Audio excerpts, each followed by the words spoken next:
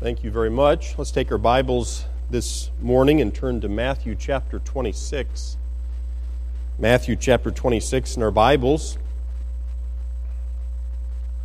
I do want to say thank you along with Pastor Burden for all of you who came and worked yesterday.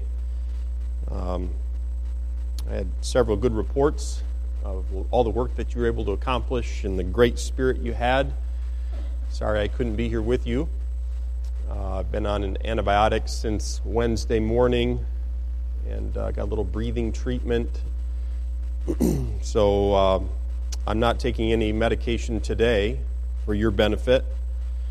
But it was funny, this morning Cindy got up this morning and she said, do you remember giving me a kiss in the middle of last night? I said, I have no recollection of that. So it's for your benefit that I'm not on meds for the morning. Yeah, I was supposed to sing with this group, and it's painful when you want to serve the Lord in a particular way and you aren't able to do that.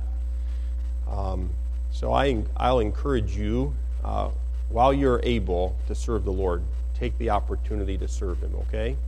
While you're able to love Him, take the opportunity to love Him and show Him that you love Him. And of course, we can do that in so many different ways, can't we? We can serve Him and worship Him in so many different ways. I hope that you take the opportunity to do that. This is a very special week, and of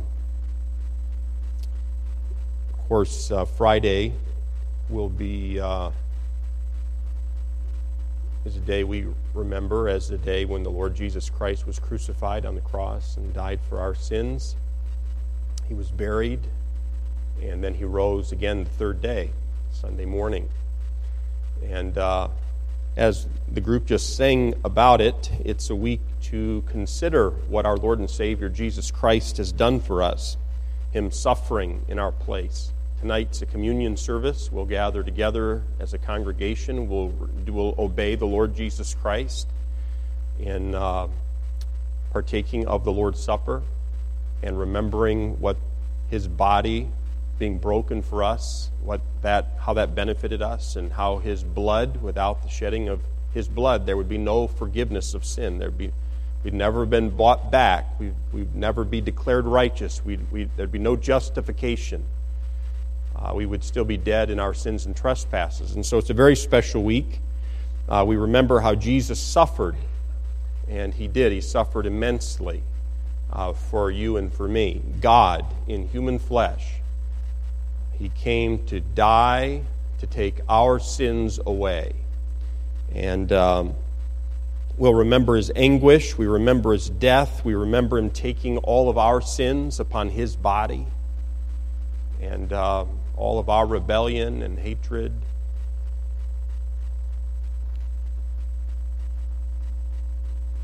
And wickedness, sin of all kinds, so many sins represented in this room. And yet He took them upon Himself so that He could take them away from us. So that He could take our sins away. So that He could account to us His righteousness. And that's what's really represented in this room this morning.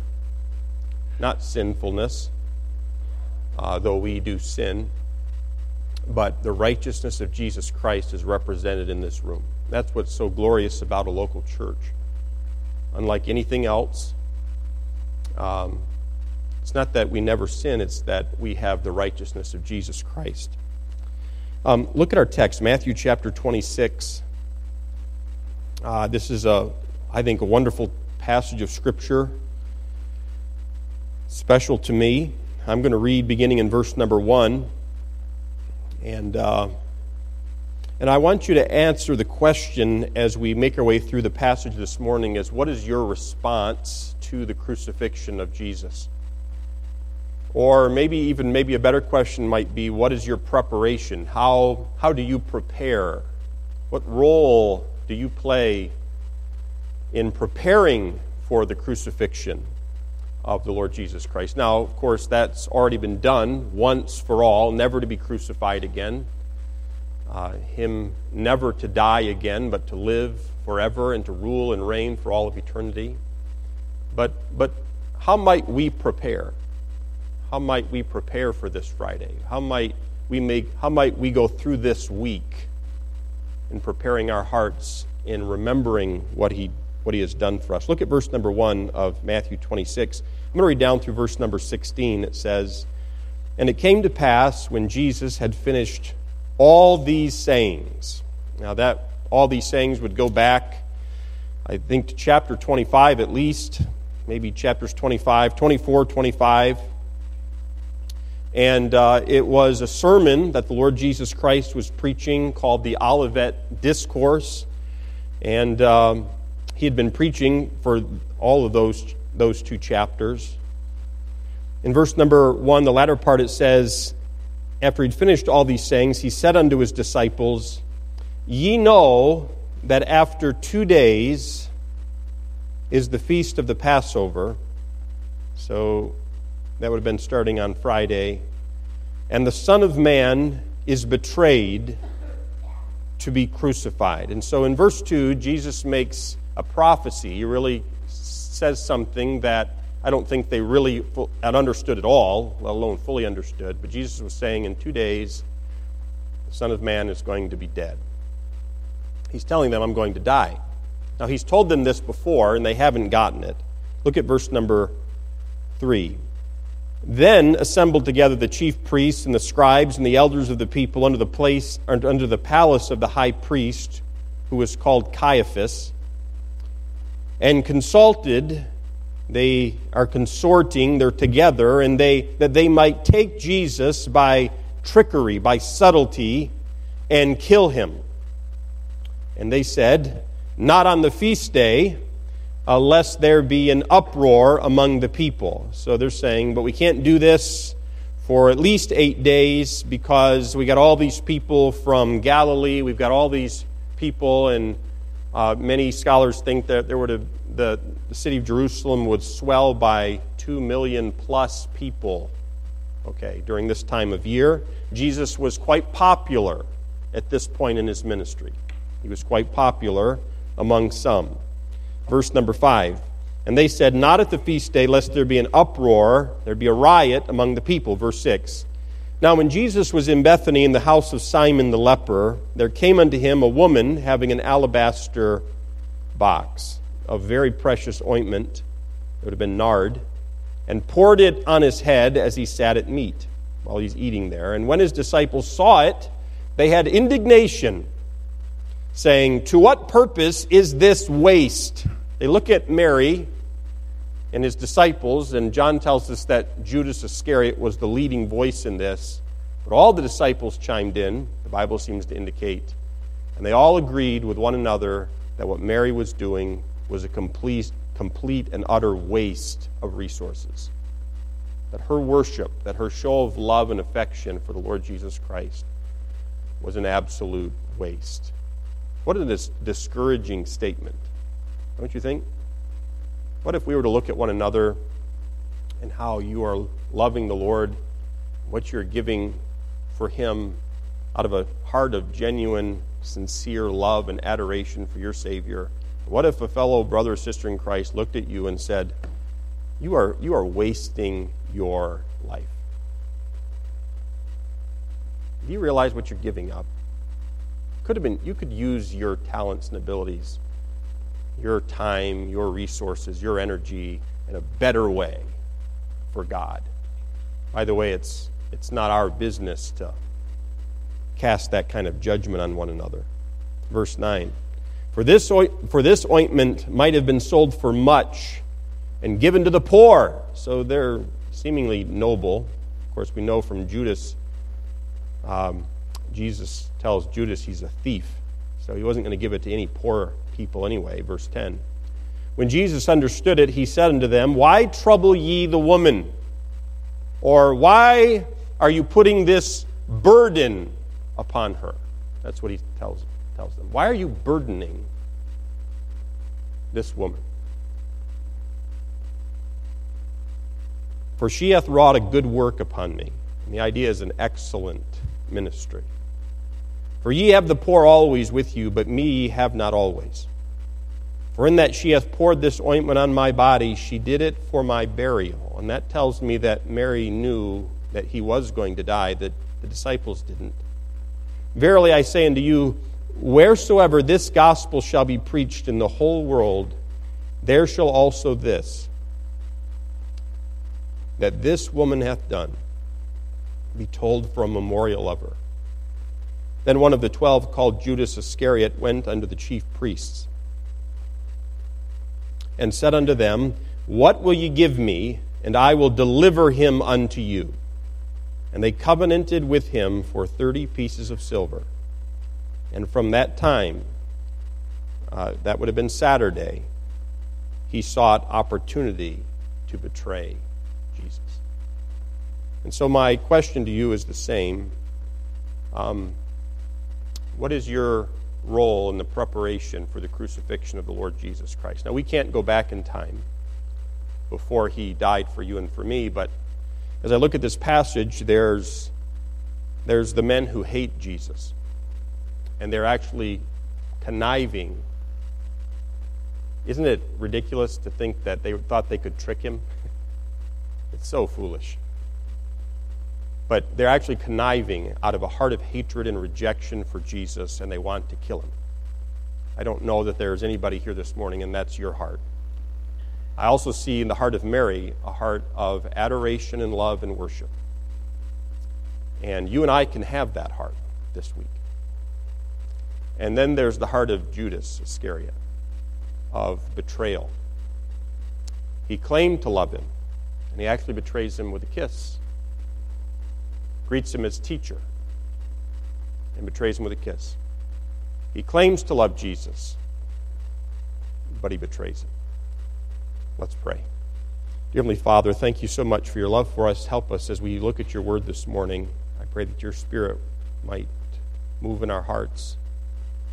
Lord, I pray that you would teach us your word. I pray that you'd bring great conviction in our hearts where is necessary. And elsewhere, Lord, I pray that you'd bring great encouragement. Lord, I pray that your Holy Spirit would take his sword and that, as he can only do, that he would skillfully move it throughout our being to help us discern what are the thoughts and intents of our hearts.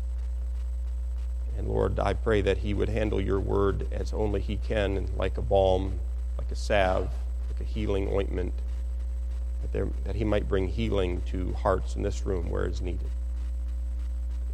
Father, I pray that our hearts would be prepared this week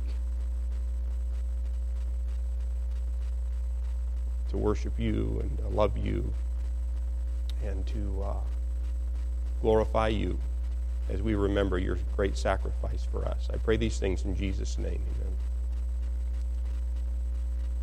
Look at verse number 2 again, if you would. It says, Jesus is speaking. He says, Ye know that after 2 days is the feast of the Passover. So Jesus is saying this on what would appear to us to be Wednesday. And he's saying after 2 days is the feast of the Passover, and the Son of Man is betrayed to be crucified. He's really saying, in 2 days I'm going to be crucified.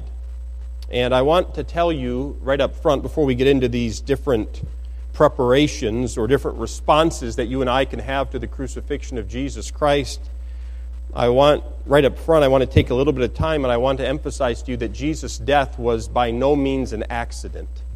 I've told you before about when I was growing up as a child.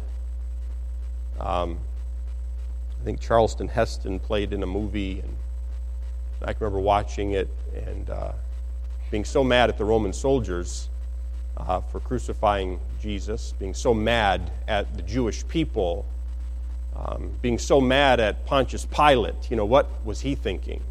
Why doesn't he do something about all of this? But as I've grown older and as I've looked at the Word of God, there is absolutely no doubt in my mind that while all of those individuals played a role in the preparation or as participants in Jesus' death, there is no doubt in my mind that God ordained it to be so. He ordered it to be so. He sent his Son into the world to die for the sins of all of mankind. In fact, in the book of Hebrews, Jesus actually speaks to his Father and says, "A body hast thou prepared me." So God, Jesus knew this, God had prepared a body for Jesus. It was God's intent that Jesus would die for your sins and for mine.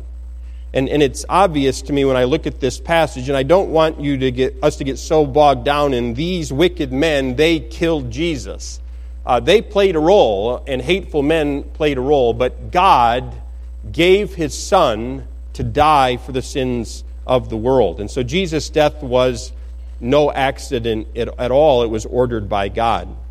Now, people, and really Satan, had been trying to kill Jesus from the very beginning. Can you remember the first time, when's the first time in your memory that you remember Jesus was, people tried to kill him, or an individual tried to kill him, not really knowing who he was? Can you remember who it was? It was King Herod.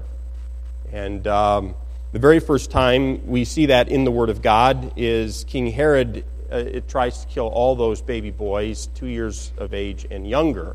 And he slaughters a great many of them in an effort to kill Jesus. But do you remember what Jesus said in John chapter 10 and verse 18? He said, "No man," speaking of his own life, "no man taketh it from me, but I lay it down of myself," Jesus said. "I have power to lay it down," speaking of his life, "and I have power to take it again." And I love how he ends that. He says, "This commandment have I received of my Father," always in submission to the will of his Father. In John chapter 19, when Jesus stood before Pilate, Pilate said to Jesus, somewhat angrily, when Jesus wouldn't answer Pilate, Pilate said, "Speakest thou not unto me? Why aren't you answering me?" You know, Pilate, being a politician, a bit arrogant, said, "Jesus, speakest thou not unto me? Knowest thou not that I have the power to crucify thee and have power to release thee?" And really what Pilate was saying, I have the power to put you to death, or I have the power to give you your freedom. And Jesus answered that, and he said, "Thou couldst have no power at all against me, except it were given thee from above."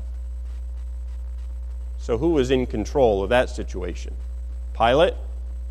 No, Pilate wasn't in control. He thought he was. And Jesus was saying to Pilate, "You have no control over my death, even if you are the governor." And to help us comprehend the timing of Jesus' death, again, remember with me, the first attempt on Jesus' life was right after he was born. Herod massacred all the babies under the age of 2 in that part of the world in order to get rid of Jesus. I remember another time when Jesus was in Nazareth. He was ministering in the synagogue among his own people. They would have known him well. They would have watched him grown up. He had lived there and grown up there, and he opened up to them the Scriptures, and Luke chapter 4 records it for us. And the Bible says that Jesus read out of the book of Isaiah, and he closed the book, and he said, "This day is the Scripture fulfilled in your ears." And what Jesus was saying was, I'm the one that Isaiah is talking about. I'm the Messiah. I'm the promised one. And he says, this day is that Scripture fulfilled in your ears. And he was saying, I'm the one who has come to preach the gospel to the poor and to give sight to the blind and to release the captives. And when he said that, the Bible tells us in Luke that they took him out to the brow of a hill, and they would have thrown him off a cliff to crush him, to kill him, and he disappeared. He passed through their midst. A third time, they tried to kill him, and then John 5, I think it is where he's at the pool of Bethsaida. We're going to be getting to this in a few weeks. And there was a man there who'd been crippled for 38 years, and the Bible says that he healed that man, and immediately they sought a way to kill him because he had healed this crippled man of 38 years on the Sabbath. In John chapter 7, the temple police were sent to capture Jesus, that they might execute him, and they came back without Jesus, and all they could say was, never a man spoke the way he spoke. So I'm making a point here. They had been trying to kill him throughout his life, and especially during his earthly ministry just over a few short years. In John chapter 8, Jesus said, "You seek to kill me," but in John chapter 8 and verse 20, it says, "No man laid hands on him, for his hour was not yet come." And again, I'm making the point, God had a specific time when he was going to die. In John chapter 10, it was wintertime, and Jesus was in Jerusalem, and he was walking on the porch of Solomon in the temple, and the Jews picked up stones and wanted to stone him on the spot, but the Bible says he escaped out of their hand. And then in John chapter 11, he came into the city of Bethany, and there he raised Lazarus from the dead, and he created such anger among the Jewish leaders that it says in verse 53, they met together and took counsel how to put him to death. The Jewish leaders got together and took counsel with one another. Can you imagine having this kind of a deacons meeting? How can we kill him? Or a church meeting? I mean, they were furious with Jesus. They hated him. They hated the truth that he spoke. They hated his purity. They hated his power. They hated his popularity. They hated him. And they couldn't have him dead fast enough. Interestingly enough, all of this effort they put into trying to connive and consort to kill Jesus, and they can't kill him. And then when they say, we need to kill him, but we got to get him alone, away from the crowds, and we can't do it during the feast, the week of the feast. We can't do it over the Passover. And God says that's when it's going to happen. In John 11, verse 57, the Bible says, now both the chief priests and the Pharisees had given a commandment that if any man knew where he was, Jesus was, he should show it, that they might take him. And so all of these so-called attempts to take his life were unsuccessful because it wasn't God's timing. And so they didn't want to do it at this point. There, again, 2.5 million people coming to Jerusalem. Many of them would have been from Galilee. And not everybody in Galilee liked Jesus. We know that. Some of them wanted him dead as well. But not long before this time, you remember what's happened. They've been crying, and palm branches are being waved. You're right, and they're saying, "Hosanna! Blessed is he that comes in the name of the Lord," and they're hailing him as the Messiah. They know he's a miracle worker. He gives sight to the blind. He gives hearing to the deaf. He helps people who can't speak to speak. He raises those that are infirmed from their illness, and he gives life to the dead. And this would have been the worst possible time from the leadership of the Jewish people. And yet they wound up killing Jesus against their own plans. They want to kill him. When they want to kill him, they can't. When they don't want to kill him, they do. And we see that God is sovereign. When I say that word sovereign, it means that God can do what he wants to do with what belongs to him. And you tell me something that does not belong to him. God can do what he wants to do with what belongs to him. And it was time. And this week, when you think of Jesus dying on that cross for your sins and for mine, do not lose sight of God's will in all of this. When you think of Jesus dying on that cross this Friday, and you're reminded of that, remember that God sent his Son into the world to become sin for us. God sent his Son into the world to die for you and for me. And our response to God's gift of eternal life through the death of his Son, there ought to be a wave of love and worship and adoration for God Almighty. It ought to drive us to our knees. It ought to drive us to our knees to say, God, thank you so much for loving a wretch like me, a sinner like me, who did not deserve your love. So God prepared Jesus for the cross, but there were others who played a role. And notice in verse number 3, I noticed this group of men who hated him so much. Verse 3. It says, then assembled together the chief priests and the scribes and the elders of the people under the palace of the high priest, who is called Caiaphas. So on the same night that Jesus was speaking these words to his disciples, telling them, 2 days, and I'm going to be dead. On the same night, on this particular Wednesday, the Sanhedrin, or the ruling council of the Jews, they called a special meeting in the house or the palace of Caiaphas, and it was a massive place. Caiaphas, by the way, was a powerful man. There was no king in Israel in those days. Caiaphas would have been the most powerful man really in the region, amongst the Jews especially. He was also very powerful. Over a 100-year period, there were around 25 high priests that held the office of a high priest over a 100-year period. Caiaphas had held it for a good number of years. The guy who replaced Caiaphas only lasted, I think, like 50 days or something like that. So he was quite a politician as well. But he's a very powerful man. And they meet together in Caiaphas' house, and they only have one thing in mind. And what is it? We'll look at verse number 4. And they consulted that they might take Jesus by subtlety. And the word subtlety means trickery. And kill him. And these are these men, these hateful, Christ-rejecting men. They hate God. They hate Jesus. They love their political world. They love the power that comes with that. They can manipulate people. They think, massage egos, pay people off, or just get rid of people, as we see they're trying to do with Jesus. Let's just get rid of him, make him disappear, and make our problems go away. This is the kind of men these men were.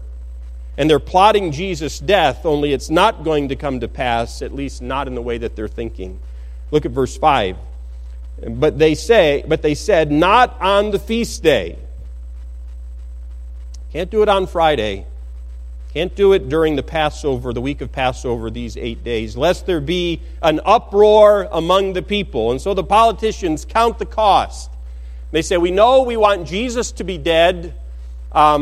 We're all in agreement about that. We want him to be dead, but we all agree that we're not going to do it in this particular window of time because it would reflect poorly upon us.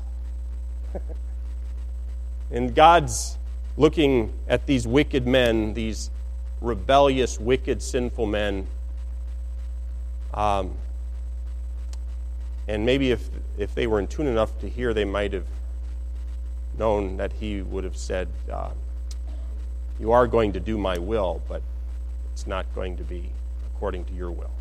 You think you're the one pulling the strings of your life. You think you're the ones controlling this. You think you're the one who's going to kill Jesus, but you're really not. I'm going to use you to accomplish my will. And so in spite of their plan, God was going to work his plan. Now the Sanhedrin, with this ruling body, while they're together, and by the way, they would have, by this time they would have had so much more of Jesus than they could possibly stand. He intimidated them. The people were following Jesus. Many of the people were following Jesus. The Sanhedrin would have felt threatened. Caiaphas was insecure. Caiaphas' first name was Joseph. He was a wretched man, a vile man. He was conniving, treacherous, wicked, deceitful. And he's pictured in Scripture only in one role, interestingly enough. Every time you see Caiaphas in the Bible, you know what he's trying to do? He's trying to kill Jesus. He had more power than anybody else. He wanted to get rid of Jesus. He wanted to get rid of his name. And so Caiaphas, I think, is symbolic of how corrupt the religious system of Israel really was by this particular time. And when I'm talking to you and I'm mentioning these scribes and Pharisees and elders and high priests and priests, please keep it in the context. Much of what God had ordained the high priestly role. And there is much good that you and I can learn about God and holiness and righteousness by studying the role of a high priest in the Old Testament. So don't just, but by this time in history, it was so corrupt, okay? And you need to understand that. It hadn't always been that way. It had played a role. And so Caiaphas here, he's the one who's to carry out the the priestly function. He alone, Caiaphas, was the one who could go into the Holy of Holies on the Day of Atonement. He carried out all the leadership and ceremonies and sacrifices and rituals, and along with him at this meeting, they're the chief priests. They're the leading priests. They're the ones second in command, and beyond that, the captain of the temple, in charge of the temple police. And under him, there was the priest over the daily courses and the priest over the weekly course. And then there was the temple treasurer and the temple overseer, and that group made up the chief priests. And then there were the scribes, you see in verse number 5, who were those who worked with the law, and the elders were those who were the nobility, having no priestly office, but being the leaders of the people that were sent to sort of rule and govern on behalf of the people. And so the envious hypocrite Caiaphas gets this group of men together, and they've got to do something with Jesus, and they hate him. And they've been rejecting him all along. And God had brought their hatred to such a pitch. And I think he had used the resurrection of Lazarus. And I think he had used the hosannas to threaten their position of power. And of course, Jesus had pronounced upon them, Jesus had called these men whited sepulchres. You look good on the outside, but on the inside, it's nothing more than dead men's bones, rotten to the core. That's not a compliment. And so if this was the Messiah, and we know that it was, they knew they were going to be deposed. They were going to lose their power.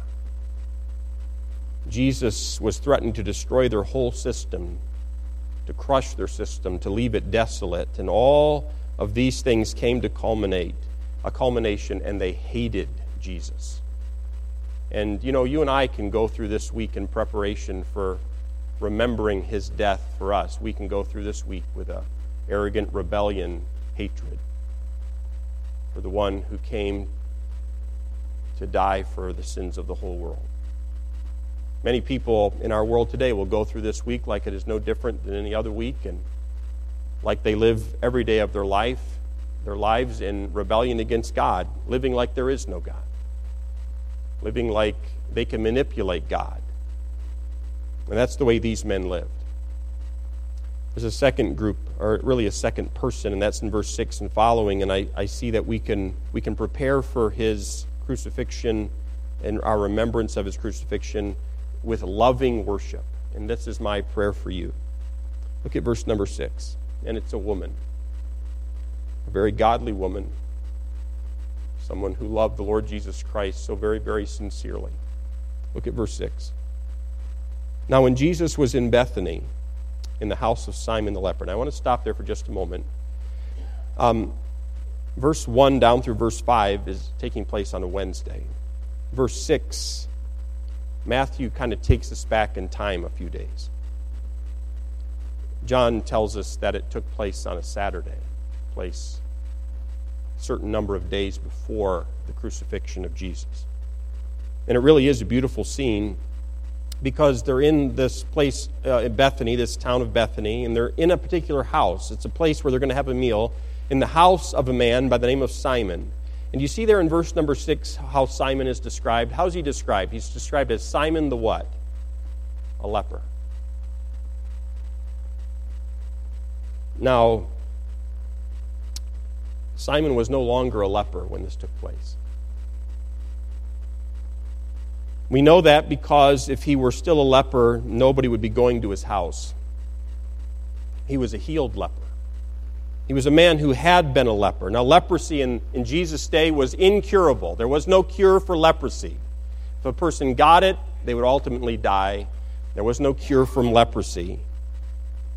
The only cure for leprosy was Jesus Christ, and Simon was showing his loving gratitude to Christ by offering him a meal. And many of us in this room, none of us, I don't think, have ever had leprosy, but all of us in this room have had an incurable problem called sin. Every one of us in this room have had that, where we deserve death and hell because of our sinfulness. And sin was destroying our lives in every way. So I think maybe we can understand a little bit what this day must have been like for Simon the leper. To have the one who had healed him in his home, the one who had made him whole again, the one who had restored him to his family, the one who had allowed him to live again, who had given him his life, a man who really would have had lost his life without Jesus. So here we have in Simon's house an excitement, I think, that would have been unspeakable. A former leper, an outcast of outcasts, now having the very man who healed him, God in human flesh, in his own home and hosting him. And he had invited Mary and Martha and Lazarus to be a part in the 12 men who followed Jesus.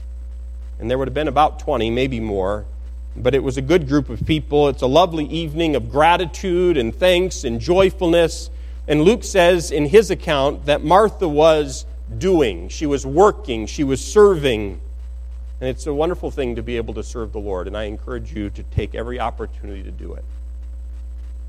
Mary was sitting at the feet of Jesus. And she was learning.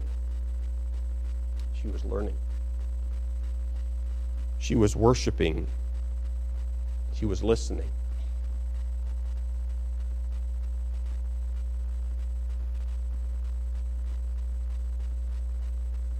Sometimes I hear it said, I've heard it said before, don't soak and sour. But I want you to know something. There is no true, genuine service to the Lord Jesus Christ in the life of a person who has not taken time to let the Word of God just wash over him. That's why it's so important for you and for me to gather together and sit under the Word of God and hear it taught and ponder it, not just once in a while, but over and over and over and over again. Because if you haven't noticed, our lives are not static. Our lives change. You realize that? From week to week, our perspectives change. We change. The Word of God does not change. The Spirit of God does not change. And He recalibrates us, and He helps grow us, and He brings us through trials and hardships and difficulties. It's so important for you and me for us to sit under the Word of God and hear it taught and learn it, and not just in this kind of a formal setting, but in our personal lives as well. You know, I think sometimes women put us men to shame in their desire and hunger for the Word of God.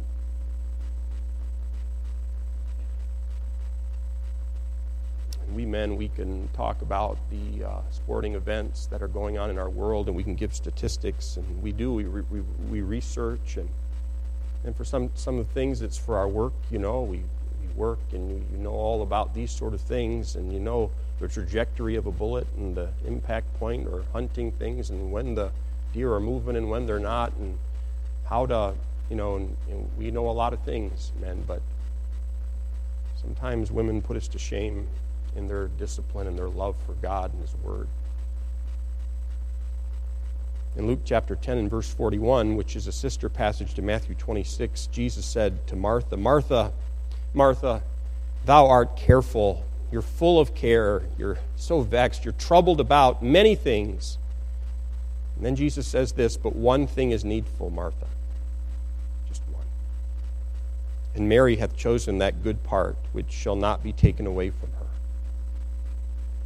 And I want you to know something. Worship is better than service. Now, we can worship God in our service. Okay? Don't get me wrong here. I've told you before, you can worship God in your marriage by the kind of wife you are and the kind of husband you are and the way you minister and love and serve your spouse that God has given you. You can worship God.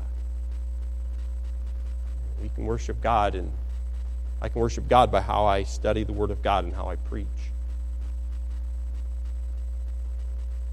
But worship is better than service. Service can never replace worship. Learning God's Word is better than being a doer. Christ tells Martha. Sitting at the feet of the Savior is better than business, being busy. Some of us are so very, very busy, and we take very, very little time. We can barely squeak enough time into our week or a month to gather with the church on a Sunday morning once or twice. That's about all we can squeeze out to sit because we're that busy. Look at verse number 7. There came unto him a woman. Now, Matthew doesn't give us her name. John tells us who it is. Remember now, the Gospel of John was penned down about 80, 90 time frame. Matthew would have been penned down about 80, 50. So some have wondered, maybe Matthew didn't include Mary's name to protect her. I don't know. That's conjecture. But Matthew doesn't tell us her name. John does. There came unto him a woman unto Jesus having an alabaster box of very precious ointment and poured it on his head as he sat there eating. And so Matthew tells us here comes this woman with a bottle made out of alabaster, very thin. It would have been very fat or round. It would have had a very narrow neck, and it would have been plugged or sealed. And Mary here has been sitting at the feet of Jesus. She understands that Jesus is moving to his death. And I do believe this because later Jesus tells them this. Mary understood that Jesus was going to die. And I really don't think the disciples, the men, really were following him in this. They were not with it. But she did. She understood something of his resurrection. Maybe she remembered. Maybe she'd been listening better along the way. And she remembered that every time he said he would die, he said, too, he would rise again. In Mark's account and in John's account, they say that she shatters the whole bottle, which has the idea of to break it in such a way that it could not be resealed again. Nothing of the contents could have been saved. It all was meant to be poured out upon Jesus. And it says in Matthew here in verse 7, she poured it on his head. John says that she poured it on his feet. And so from all of these accounts, we understand that Mary poured it all over him. And this is amazing, I think, this humble sacrifice of Mary. I'm amazed at the detail of this account because it's not theological. We're not so much learning more about God by what she does, we're learning more about how you and I ought to respond to God.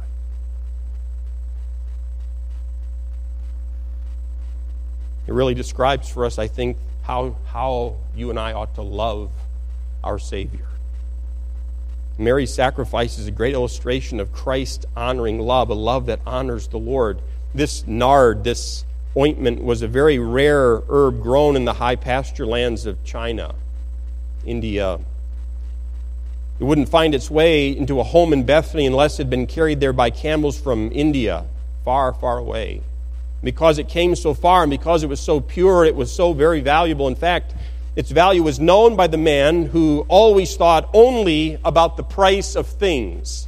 Judas knew exactly how much that was worth. 300 denarii.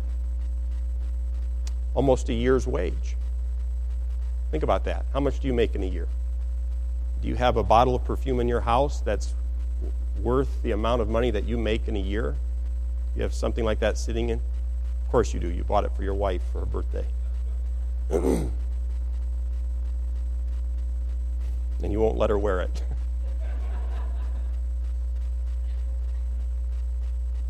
Judas named the price in John 12. A denarius was a day's wage, and there were 300 days of work. That would have been at least worth 300 days of work, this one particular jar. It was very expensive. An alabaster jar, a white translucent stone that would be carved out to contain this nard, this ointment. Maybe that's how it was shipped and delivered and kept, since there was no embalming.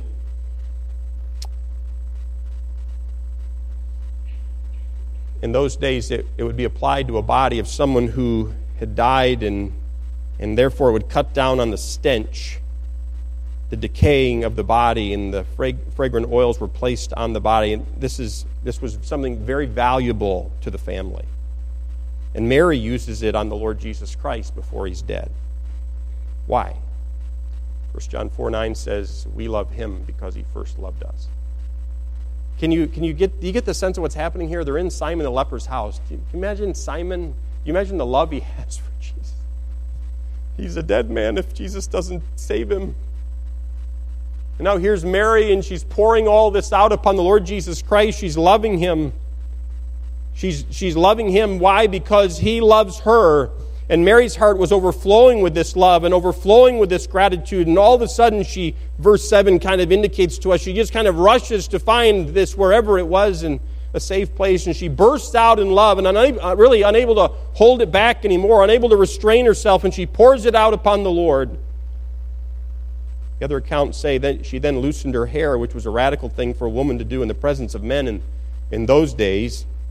And she used her hair to wipe his feet. Now, foot washing was not abnormal. It would have been normal. And foot washing at a meal was part of the meal because people had sandals and there was no pavement, right? Dirty feet didn't suit well people sitting down reclining in a reclining position. They didn't sit at the table like you and I did. They would recline on their side and they would eat, and their feet were a part of the event. So foot washing was something that was needful. But for a woman to take her hair and let it down and use it to wipe off his feet. And it really was an amazing expression of sacrifice and love. Mary's actions were shocking. I don't know that we love the Lord as freely as we ought to love him.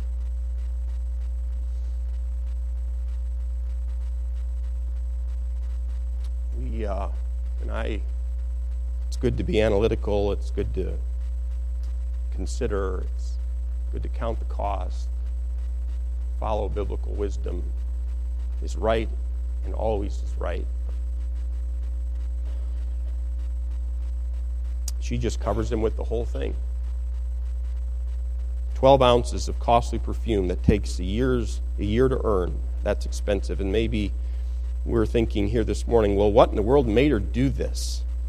That's a little much. I think Mary got a little carried away. You know women, they get carried away. No, I think it's an act of love. Unrestrained act of love.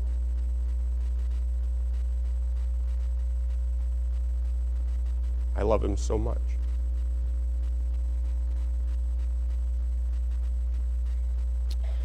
What has he done for you? How have you benefited by the sacrifice that he made for you? What has he given you? Or are you like me when I was a teenager in my youthful years? When the pastor would talk about the inheritance that I have in Christ, I would sit there ignorantly trying to think of one or two things that I possibly could have as an inheritance that Jesus had given me.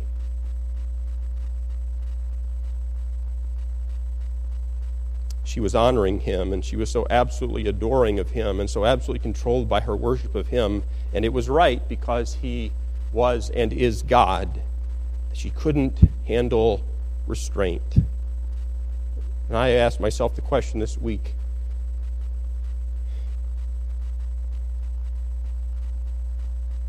do I understand her love?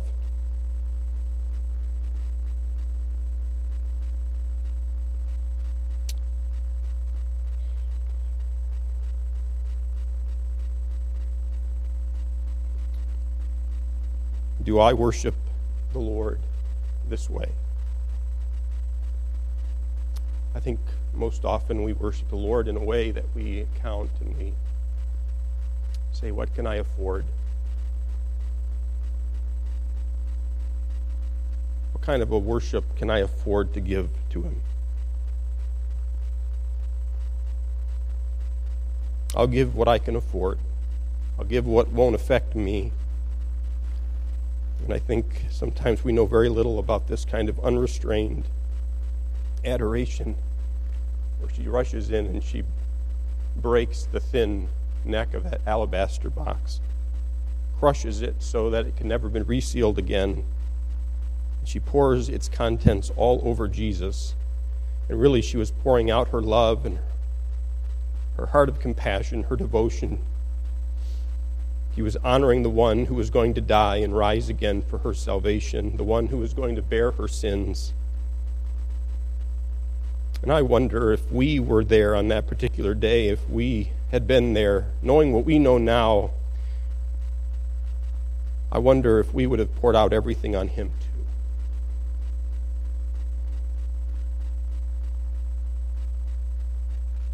She understood what the disciples didn't want to understand. She wasn't bound up in wanting to get right into the kingdom and have a place of prominence and glory and honor. She apparently understood more of Jesus' teaching than they did. And I really think Mary is a picture to us of the outpouring of love that God desires from you and me. And we're not alone in our misunderstanding of this, because look at verses 8 and 9. When his disciples saw it, this love of hers, they had indignation, saying, "To what purpose is this waste?" When they saw her love and her worship for the Savior, they said, "What a waste." For this ointment might have been sold for much and have given to the poor. Now, John 12 tells us that Judas was the one who got this going. But it is a little disappointing that the other disciples didn't have more clarity. I love practical people. We ought to be practical people. We ought not be practical in our love for our Savior. You understand what I mean by that? He says, Judas says, this could have been sold for 300 denarii. It could have been put in a bag and what? Stuck in your robe, Judas? You weren't going to give it to anybody. Jesus called him a thief. In John 12 and verse 7, Jesus looked at Judas and said, "Let her alone." And here in verse number 10, look here in Matthew in verse 10, "And when Jesus understood it, he said unto them, Why trouble ye the woman? For she hath wrought a good work upon me." Why are you putting burdens on this woman? Why are you furnishing her a burden? Why are you making Mary feel bad? You know, friends, it ought not be our goal to make one another feel bad, to guilt one another. You know, every one of us in our lives, we have different burdens. There are different trials. We have different ministry responsibilities. God's called us.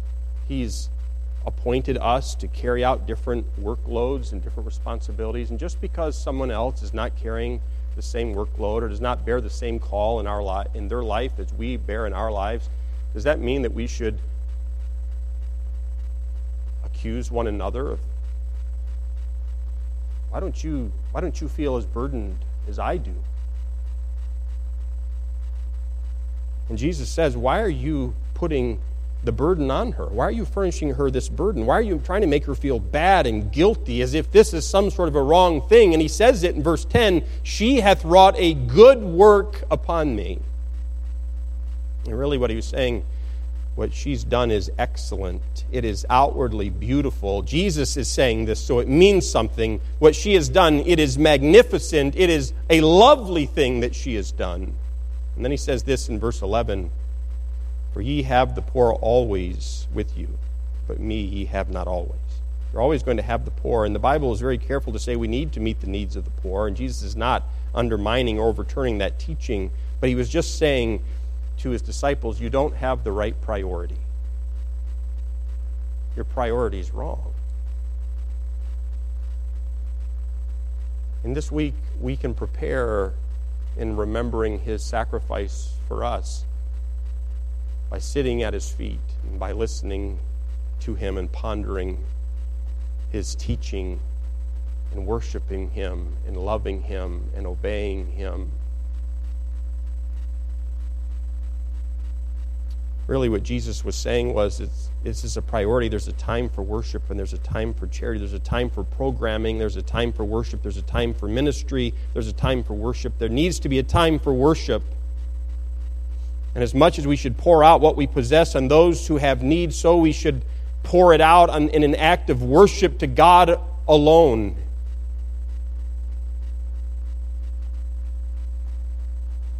And I really think an adoring act of worship is the supreme act that any Christian could ever do. And truly, our worship is not something that's limited to a Sunday morning service or a Sunday night service. It ought to be in our marriage. It ought to be in our child training with our children. It ought to be in if you're involved in a program, or if you're in the workplace and you're in the workplace that is secular and there's no Christian influence there, there's no influence of Christ there except for you, you can worship the Lord in that place. In verse 12, notice, for in that she had poured this ointment on my body, she did it for my burial. And somehow, Mary did this in an act of preparation. She knew what Jesus Christ was going to go through. And this was her way of showing love to Christ. And that's what he says. This is her way of showing me that she loves me. Mary seemed to know that Jesus was going to die. And she couldn't prevent his death. And I don't think she ever would have wanted to prevent his death, knowing, if she understood what you and I know, his death was for her. And his death was for all of us as sinners. And she poured out her love. And where it says there that she poured it out, it's a very strong term. It has the idea of profusely or lavishly. And that's what Jesus says. She just gave it all. Verse 13, verily I say unto you, Jesus says, wheresoever this gospel shall be preached in the whole world, there shall be this, there shall also this, that this woman hath done, be told for a memorial of her. Mary's memorial was this. She loved the Lord Jesus Christ. And she was willing to give.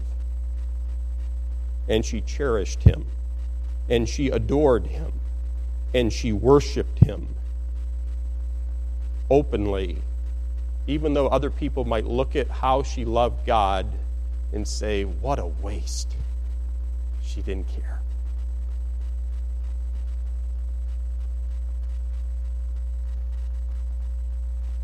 We're not going to take much time, but I want to look at verses 14 and following. Then one of the 12, called Judas Iscariot, went unto the chief priests. So this is his response to this love that Mary has for her Lord and Savior. And what is Judas described? How can we describe Judas? Well, he is covetous, he's bitter, he's disenchanted, he's disappointed with the way this religion is working out. And he's completely unthankful. Now, I know I just described Judas, but I'm going to say those words again, and I want you to think about yourself in light of the crucifixion of Christ this week. And I want you to think about yourself, not so much Judas. Covetous, bitter, disappointed, and unthankful. You know what it led to? It led to a betraying hypocrisy. A man who claimed to love Christ, but didn't love him at all.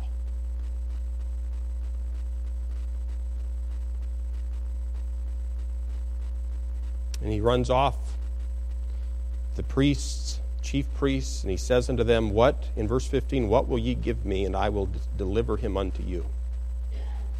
You know, I could have had a year's worth of wages, but this woman just blew that, and this thing is coming unraveled, and I know you want him.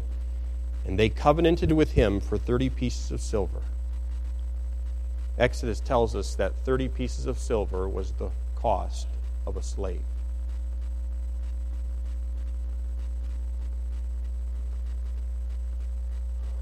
You can have him for the cost of a slave. He means nothing to me. And from that time, Judas sought opportunity to betray him. Sunday, Monday, Tuesday, Wednesday, Thursday. Just waiting for the right opportunity.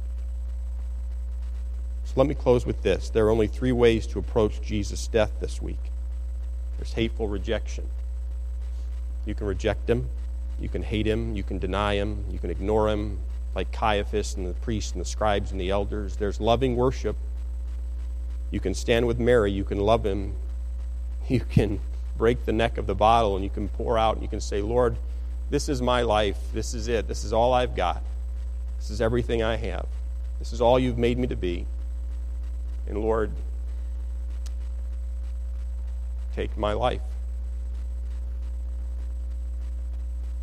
Thank you for giving your life for me. And Lord, as I think about your love for me, I'm going to break the bottle. I'm not going to keep any contents. I'm not going to hold anything back. I'm just going to say, Lord, here it is. I'm not perfect.